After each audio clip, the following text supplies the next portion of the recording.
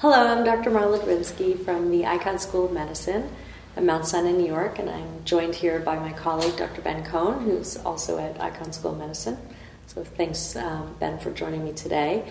We're going to update everybody on the topics that we've been really learning from here at the Great Debates and Updates in Inflammatory Bowel Disease here in Dallas. And I want to first talk about sort of a really hot topic that it just doesn't seem to go away, which is the role of therapeutic drug monitoring. So, and when we have debates, and even at all of our meetings, you have this like for and against, and then you really get to the scoop, and everyone's sort of practicing the same. So maybe if you can summarize key points about where are we today in terms of the data, what are we missing, and sort of what do we need to try and strive for? So I think a lot of great information came out in the lectures this morning, and really in that pro-con debate talking about reactive versus proactive therapeutic drug monitoring. And I think most of the data is now pushing us towards the proactive therapeutic drug monitoring, particularly in the early phases of treatment with anti-TNF therapy. So that induction period is really the critical period, and I think that came out well in the lectures this morning, that if we wait to monitor drug levels until, say, 14, 20 weeks, we may be missing the boat, and those patients already may have developed antibodies, and then we're behind the 8 ball and winding up switching to other therapies. So I think some of the key take-home points for the audience today were really to think about checking drug levels potentially sort of at the end of induction, assessing at that point whether you're hitting target levels, and those targets are changing. So I think that's one of the things that we see evolving every time you go to one of these conferences. The number moves up maybe of what we're shooting for. You gave some good guidance sort of on some of the experience at Mount Sinai, looking at drug levels at the end of induction with infliximab, or with infliximab, sort of targeting, especially at the 2-week mark, looking for a drug level of 25 or greater potentially, and moving up that third induction dose if you're not at that drug level. So I think that was one of the key points in my mind that the audience took home today. I think what we learned is sort of, as you know, how I'm sort of very passionate about this idea that if you don't start off correctly and give enough when the disease is most active, how are you going to make it to maintenance? And what a lot of the times we were extrapolating sort of maintenance levels, like a level of 5 or 7, whatever. It kept changing 3 a while ago, and we were copying and pasting that to when they're sick in induction. It kind of, now we've sort of learned that you probably need more when you have more inflammation. For example, in the acute severe UC patient, you very nicely showed that patients who have higher CRPs and low albumins need more, and that it ends up that probably we should, when we talked old school about turning the pyramid upside down, truly what we're talking about giving the right amount up front and then de-escalating once the patient is well. So I think we sort of realized that it looks like a level of 10 is the new 3 or the new 5, and that would be in maintenance. And as you noted, 25 at the second infusion you would strive for, and a level around 15 at the third infusion. And if the level's low already at the third infusion, you need to bring them back earlier for their fourth and not wait the 8 weeks. And I think the point, like you said, is we're now moving towards proactive, even though the AGA guidelines said there wasn't enough data.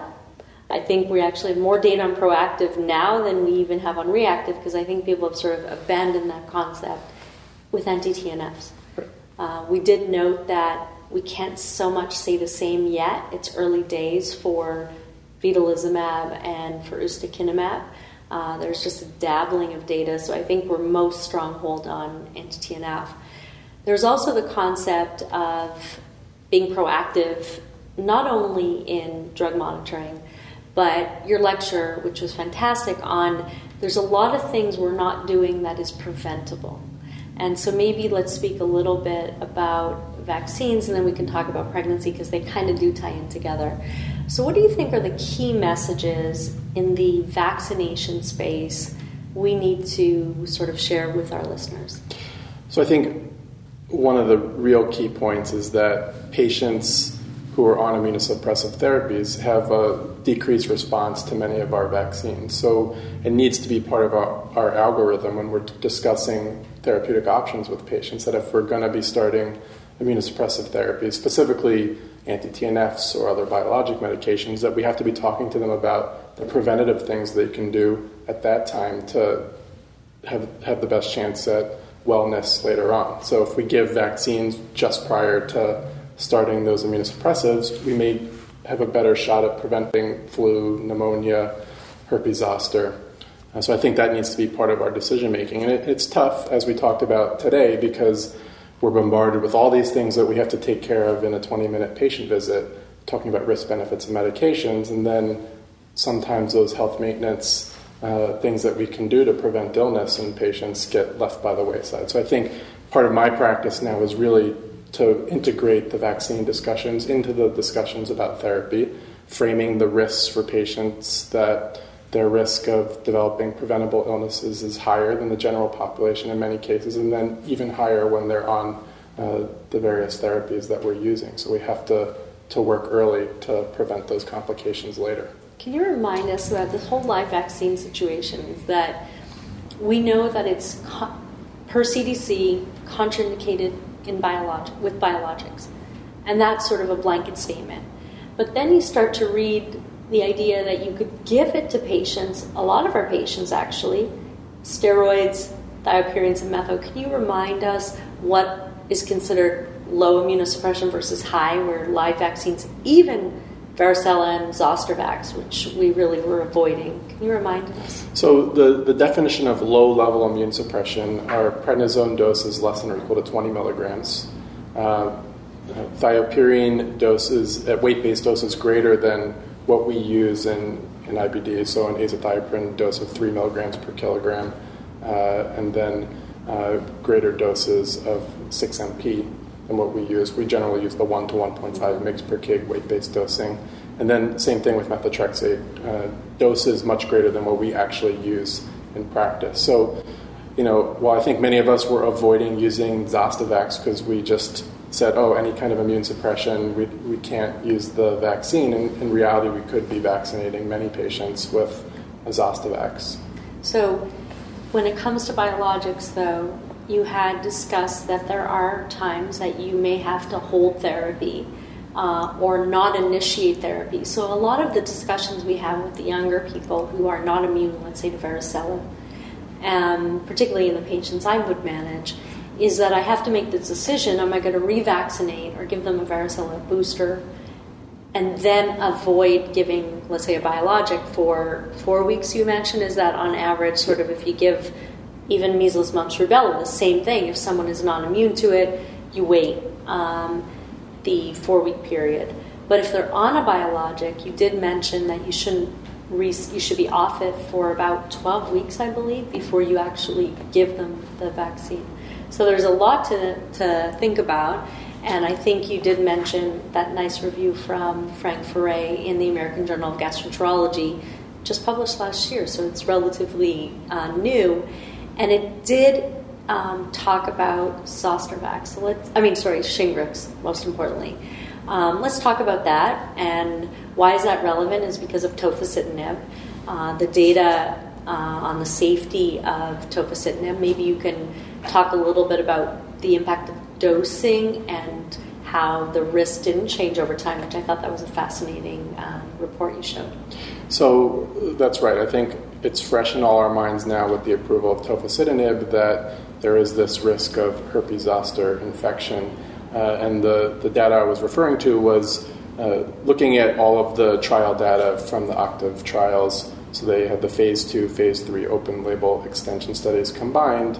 And what you saw was a signal that definitely there's a higher risk of herpes zoster infection in the 10 milligram dosing, but you also have an increased risk in the 5 milligram dosing. The incidence ratios were about 3 to 3.5 for the 5 milligram, and then over 4 for the 10 milligram in that particular study. And again, what you showed is what you were discussing is that the slide I showed that in time periods throughout the course of treatment, the risk was stable. So it's not something where if somebody doesn't get that infection right at the beginning of treatment, that they're in the clear. It's something that we have to have on our minds throughout. And that's the reason why I think many of us are going to be vaccinating our patients for herpes zoster, particularly ones starting tofacitinib. But I reminded the audience that, in fact, with all of our immunosuppressive therapies, there is an increased risk of herpes zoster. So while we're thinking about it now, it's something we probably should have been thinking before as well. I mean, especially by appearance. I mean, when everyone was talking about the risk of zoster with tofacitinib, I think we all kind of felt like, what's everyone making a big deal about this? We've seen it with thiopurines, and we didn't have the killed vaccine, we didn't have Shingrix, so we were scrambling to decide what we were going to do, holding the medication until lesions have crusted over, like we had this whole thing. And now we have this opportunity to have the killed vaccine, and I think right now it's approved for above 50, just like the live vaccine, the Zostavax. So we have the inactive version, or Shingrix. Do you think, if you take across the board, if it could be, do you think all of our IBD patients should be vaccinated with Shingrix moving forward, age independent? It's a tough question because we just don't have the studies in younger populations. I think this is where shared decision-making really comes into play, and we have to have a discussion with our patients about the risks of herpes zoster infection, and then guide them in the fact that while these vaccines we think are going to be preventative for herpes zoster, we don't know the impact of the vaccines in younger age groups where they haven't been studied, and that there could be some theoretical risk of, we don't know if it's going to precipitate disease flare in patients, for example. And I know that in our group at Mount Sinai, we've had discussions about should we be advising all patients to get this. And I think where I fall on the spectrum is that I think the herpes zoster is a significant infection, and I'm advising many of my patients to get the vaccine, but I'm framing it in the context of the fact that we still need more data, and hopefully as Shingrix gets used more widely, we're going to be collecting real-world data, looking for potential adverse events related to the vaccine itself. I think people were concerned that it's meaning it generates a very strong immune response, so like you said, is it going to generate more disease activity? Unknown. But I think you're right, it's going to be a risk-benefit discussion along the way. And they actually had a panel at the CDC that did actually say, age aside, that if you were anticipating immunosuppression, it may be warranted. So I think that fits sort of with our group. And I know that they are testing it in transplant patients in the ages that we would manage, 18 to 50, for example. 26 to 50 would be the age group that we'd be worried about and that we'd be dealing with. So I think there's a lot to be said, and there's a lot more for us to learn about it. But we always land on the side after having a lot of discussions that we should just do it. And so I think it'll be interesting in a year from now we may have a different thought about it. So in terms of other vaccines like hepatitis B and the Pneumovax, I think those are on Prevnar 13 now as part of the pneumonia series. I think because they're inactive, we fully support, and the guidelines also show that we should be revaccinating. But you did show some interesting data on Hep B, and that only about, I believe, 60% of patients were immune, and then some of them needed 2 revaccination series, even with double dose. Is that right? Did I understand that data? So yeah, there was a publication in 2012 out of the Red Journal. And so in a normal healthy population, we would expect 90% of patients to have a sufficient antibody response, and I'm defining that as greater than 10 international units per liter after the standard dose 3 vaccination series. And this article, they used a high-dose hepatitis B vaccine given more rapidly than the standard dose, so they give it in 0, 1, 2 months as opposed to 0, 1 to 2, 4 to 6 months. But patients, whether they were on anti-TNF or not, had a decreased response to the vaccine as compared to, say, the general population, with about 60%, as you said, after 1 vaccination series with high dose. And then so they revaccinated any patient who had less than 100 international units per liter response. So they used a much more robust vaccine response to trigger the revaccination. And then even then, only 79% total of patients had a vaccine response of 10 international units per liter. So, yeah. I mean, I think it just, this was, this wasn't even something I necessarily realized before I was putting together the talk, and it reinforces the fact that we need to be checking titers even after that first vaccination series and then revaccinating potentially at higher doses. And that's what the guidelines for both ACG and ECHO say. So I think we'll sort of end our section because we can go on forever on some of these very important preventive measures, and the discussion about vaccine really sort of reminds me I need to put the vaccine in the context of pregnancy. So we had a discussion today that if you just took some key points from pregnancy or preconception, pregnancy and postpartum care, if we go through that spectrum, we know that fertility probably is most impacted by age. And I think no matter how we look at it, data from patients who are sort of above 30, you start to decrease your fertility risk whether you have IBD or not, and then above 35, and it just continues to have decreased fertility with age, but also tied to inflammation. And I think we emphasize the importance of inflammatory control and even probably impacting ovarian reserve, and more data is needed. When we got into the actual, what is the one thing that does impact fertility in IBD patients today, it's women who've undergone a J-pouch, meaning actual ileopouch anal anastomosis going into the pelvis, could reduce fertility rates by up to 50% or more, and more data is needed. In terms of during pregnancy, we talked about the role of IBD alone does not increase the risk of congenital malformations, and to date, other than methotrexate or thalidomide, we actually don't have any data to support that any of our medications, including thiopurines, despite them carrying this category D forward, causes any congenital malformation risk. But the one thing that does impact pregnancy outcomes is inflammation. So again, the message about inflammation control sort of continues, and that if you have more inflammation, less disease control, there's a risk of intrauterine growth retardation, preterm delivery, preterm labor. And then the other big question that a lot of members of the audience were interested is the timing of when you give biologics, because that's always a question, for fear that biologics do cross the placenta in the last trimester, except for certolizumab, because it's pegylated, so it's different. It lacks that FC receptor. But all of the others, vedolizumab, ustekinumab, adalimumab, and infliximab, definitely do cross. We have measurements of cord blood levels of these biologics. But the good thing is that when we showed with data from Piano registry that despite exposure or not, babies do not have increased risk of infections post-delivery. And we've seen that there's no risk to breastfeeding, meaning these medications, albeit maybe in breast milk, but at very small levels, do not appear to impact the ability to breastfeed. So we're fully supportive of that. Again, the idea is that the molecule is quite large and probably a little difficult for the baby to digest, actually, so that decreases the risk with breastfeeding. Probably the biggest question is the role of tofacitinib. You talked about that in the world of zoster, some of the unknowns. It's the newest kid on the block for us in IBD. So far, we have data from psoriasis, rheumatoid arthritis, and some IBD data from the trials, and some random open label post-approval data that shows so far that despite animal studies showing an increased risk of fetal malformations, that it does not appear to have increased risk of congenital malformations in those small number of women exposed to date. So much more data is needed, but so far miscarriage and congenital malformations are not increased.